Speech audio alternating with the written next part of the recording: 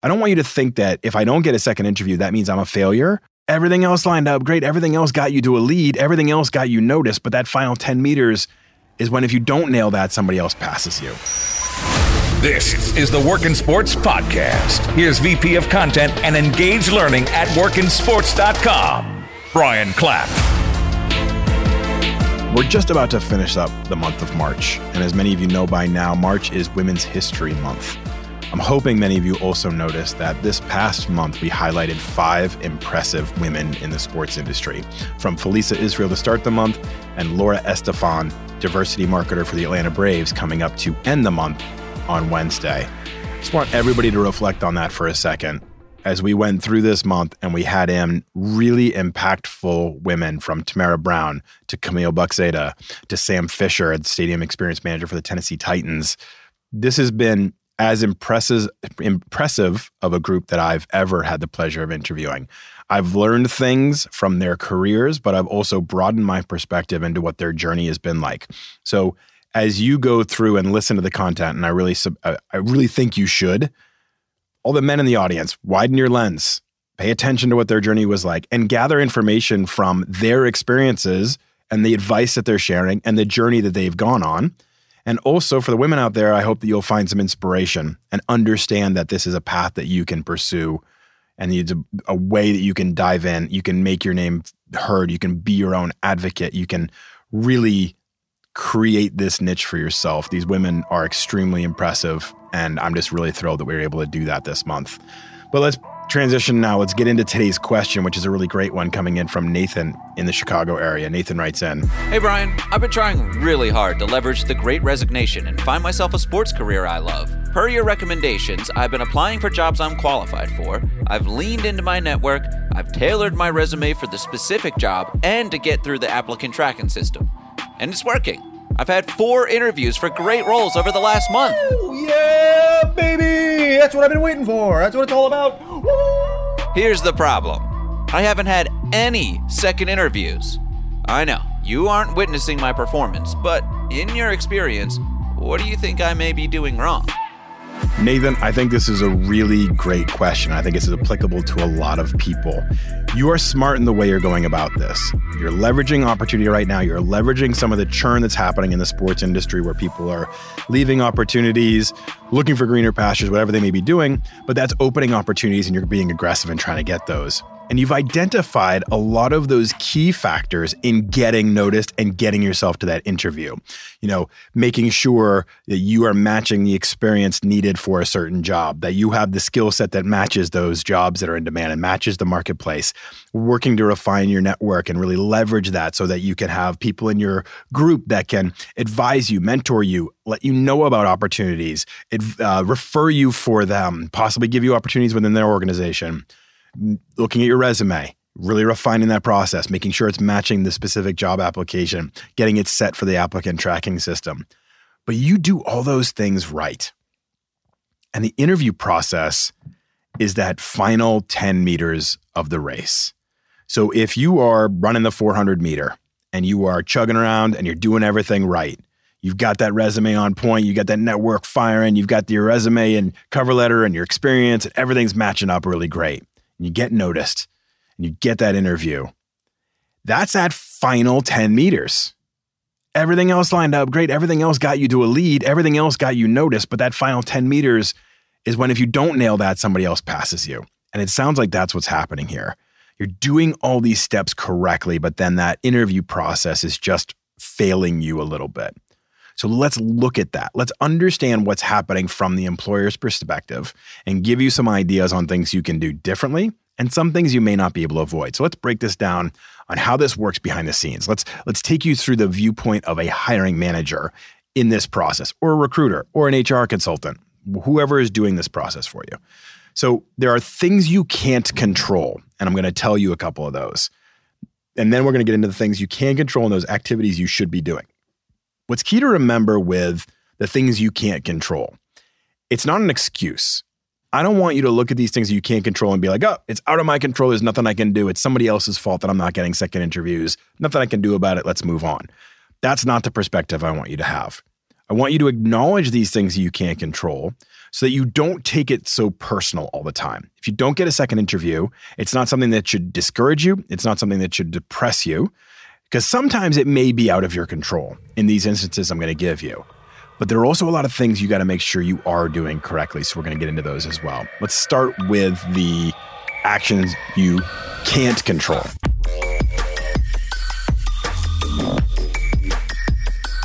Number one, employers' needs or budget may have changed.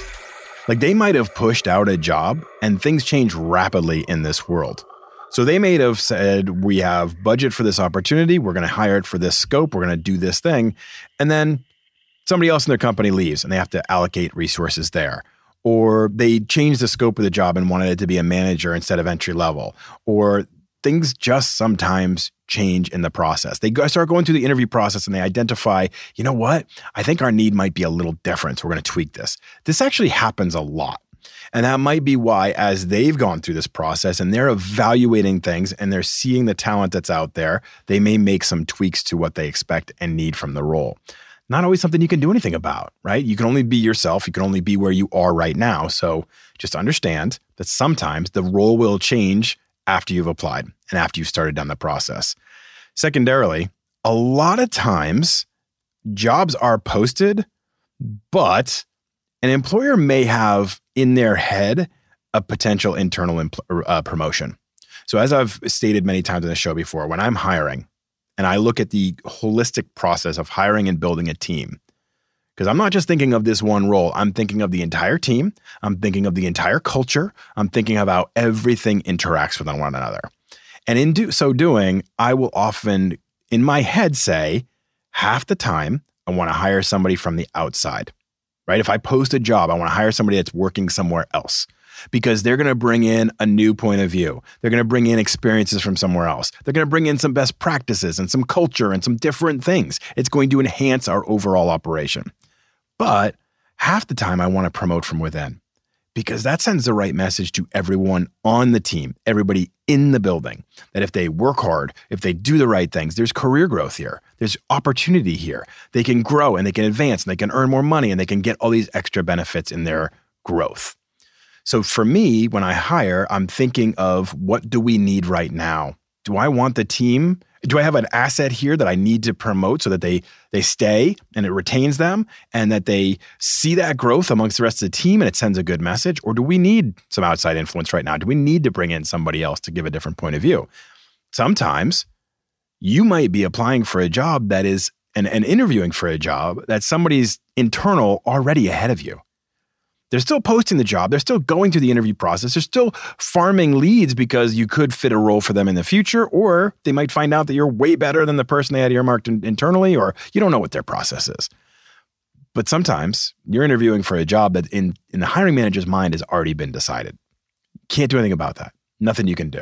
It's just a reality of the world, okay? And the third one I want to mention that you have very little control over is understanding how recruiters can even evaluate that first interview. And here's what I mean by that. Recruiters are really good at this. Recruiters do this all day long. And I'm talking HR consultants. I'm talking all the people within a staff that are within an organization that are in talent acquisition, that are doing those first interviews, that are asking really good targeted questions.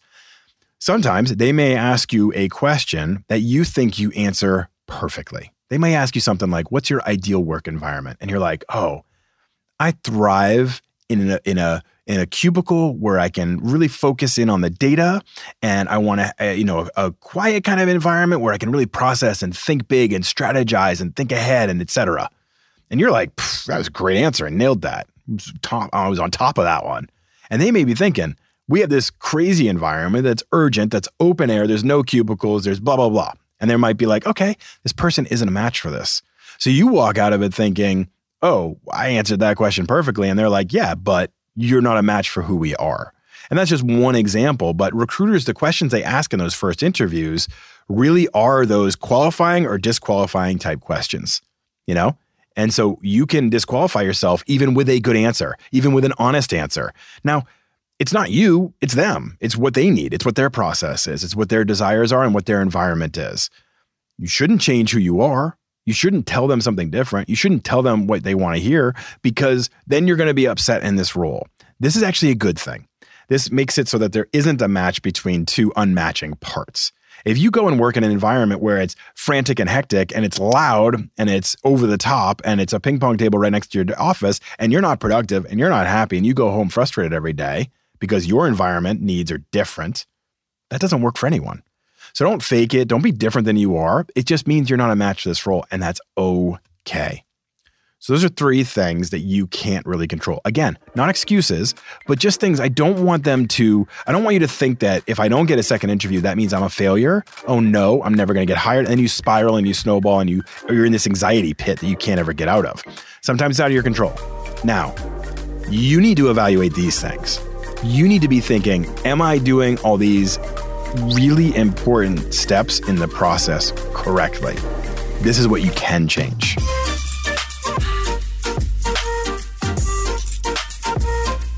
Number 1, maybe you didn't prepare well enough. Did you do your research?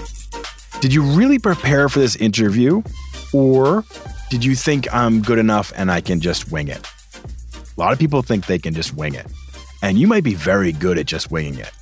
Somebody else may be passing you because when they're doing it, they're also answering the questions really well. But they're also able to weave in a little bit of history about the company, or understanding a little bit better about how they make money, or something recent happening about them in the news, or how their organization is structured, or what their initial public offering was like. I'm just throwing out different examples, right? So a lot of different things you need to research about the company, how it operates, what's happening recently, that, again, when you're on your interview, you may wing it beautifully. You may handle every question great. You may really nail things. Somebody else may do that too, but also layer in research and an attentiveness to detail and an extra layer of knowledge here. Remember, when you're interviewing, it's down to a little number of people. It's a smaller group. So it's 1%, 5% difference. It's not like these wild swings. If they're saying, wow, all these people are really good, but that guy or that girl put in a little bit more effort and really researching and understand how we work. I like that. If you're not doing that, somebody else could really pass you. Number 2, you didn't interview with stories. Okay, remember this. When an interviewer, especially a recruiter, is doing this, they do it a lot, right? They are on the phone. They are doing video calls, hiring managers, et cetera. They're doing these kind of calls a lot. They're seeing a lot of different type of people. And they're asking certain questions a lot. So they might ask you something like, tell me about a time you had to work on a team project. What was the project? What was your role on the team? And how did it work out? And you may give a really good answer. You may say something like, we had this group presentation in class. We had to do a research study. I handled the research. This person handled the presentation. And then blah, blah, blah. We got a B+. And you're like, great, I answered that question really well. But you know what? Somebody else may be telling a story about their experience in minor league baseball. And they may be saying, you know, in minor league baseball, every night was a team project. We had to work together as a fan engagement team, as a box office team, as a press room team. We had to entertain everyone cohesively as a team. And here's what my role was, and here's what I did, and here's how I influenced the impact, and here's how I fit into that. I worked cross-functionally across these teams. And then one night I was working in the press box and seeing it from that perspective. The next night I was working in fan engagement amongst the fans and saw it from that perspective. And I learned every single step of the way. Okay, again, that's somebody with a good story that's going to stand out to me.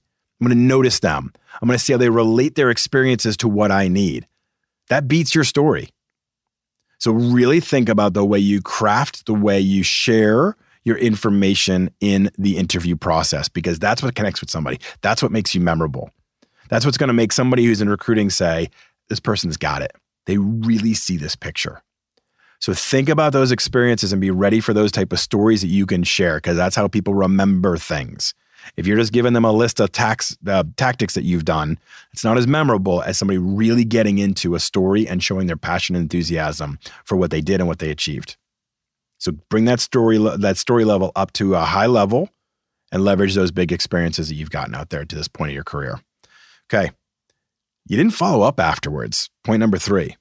everyone should follow up after an interview. Matter of fact, I got a data point here for you. In a survey from Top Resume, 68% of hiring managers and recruiters, 68% is a lot, said receiving a thank you note influenced their decision about whether to hire a candidate. 68% of hiring managers said it influenced their decision whether they got a thank you note or not. Okay, that's enough for you to say, I should be doing this. I had one friend, Mark Grass Jr., who's a recruiter for Prodigy. He's president. I think president? Titles, whatever. Mark's a great guy for Prodigy Search, which is a awesome sports search firm, sports recruiting search firm. Mark said when he and I had this conversation one time, he's like, send a thank you email in the elevator and then a letter by the time you get home, right? So you finish your interview and right away you're sending a thank you via email to every one of the people that you just interviewed with for the day or video or whatever. I mean, it's somewhat facetious saying in the elevator. Don't get confused if they don't have an elevator. We're saying when you finish it, you send them an email saying thank you. But then when you get home, you write a thank you note by hand and put it in the mail. Because that is an extra layer of attentiveness to detail, a little extra layer of care, of like intention. It takes a little more effort. Writing an email is pretty easy. It's still important to do. But write that letter send it in the mail to somebody. They're going to get it in their mailbox within 2 to 3 days. They're going to have a positive, warm feeling about you. That extra layer of following up matters. And following up without being annoying. When I talk to Mei-Lin Vu, or I talk to other talent acquisition managers in the sports industry, Mei-Lin Vu, one of our greatest interviews of all time with the Cleveland Guardians, director of talent acquisition. Okay. Mei-Lin, I say, hey, Mei-Lin, should people follow up? They interview, should they follow up with their recruiter within the first week? And she's like, oh my gosh, definitely. You have to follow up because that lets us know you're still really interested in this position. So follow up, reach out, send a letter, send an email, all those things. So the email and letter is appreciation for the time. I really enjoyed being able to speak with you about this opportunity. I'm even more excited after our interview process. Something simple like that. But then following up within the first week of just want to check in and see what's happening with this opportunity. Any other questions anybody had? I have referral recommendations ready whenever you need them, that kind of thing. So you want to see where it stands, let them know that you're still interested in. If you're not doing that, a lot of other people are, and they're in that 68% that are positively affecting their opportunity, their chances of being hired. Fourth one. Sometimes employers are looking deeper into your social presence after the first round of interviews. Let me run this through for you. So they get a big old batch of applicants and they do an initial scan based on skills and experience to see if it matches what they need. And so they get 500 applicants and then they cull that list down to 50 after kind of doing some simple filtering. And after they do a first round of interviews where they do some phone interviews and they start to cut down that list even further, before they get into the next phase of face-to-face, video, whatever, with the hiring manager rather than on the phone, whatever their next step in the process is, they say, all right, now's the time that we are going to double check everyone's social profiles.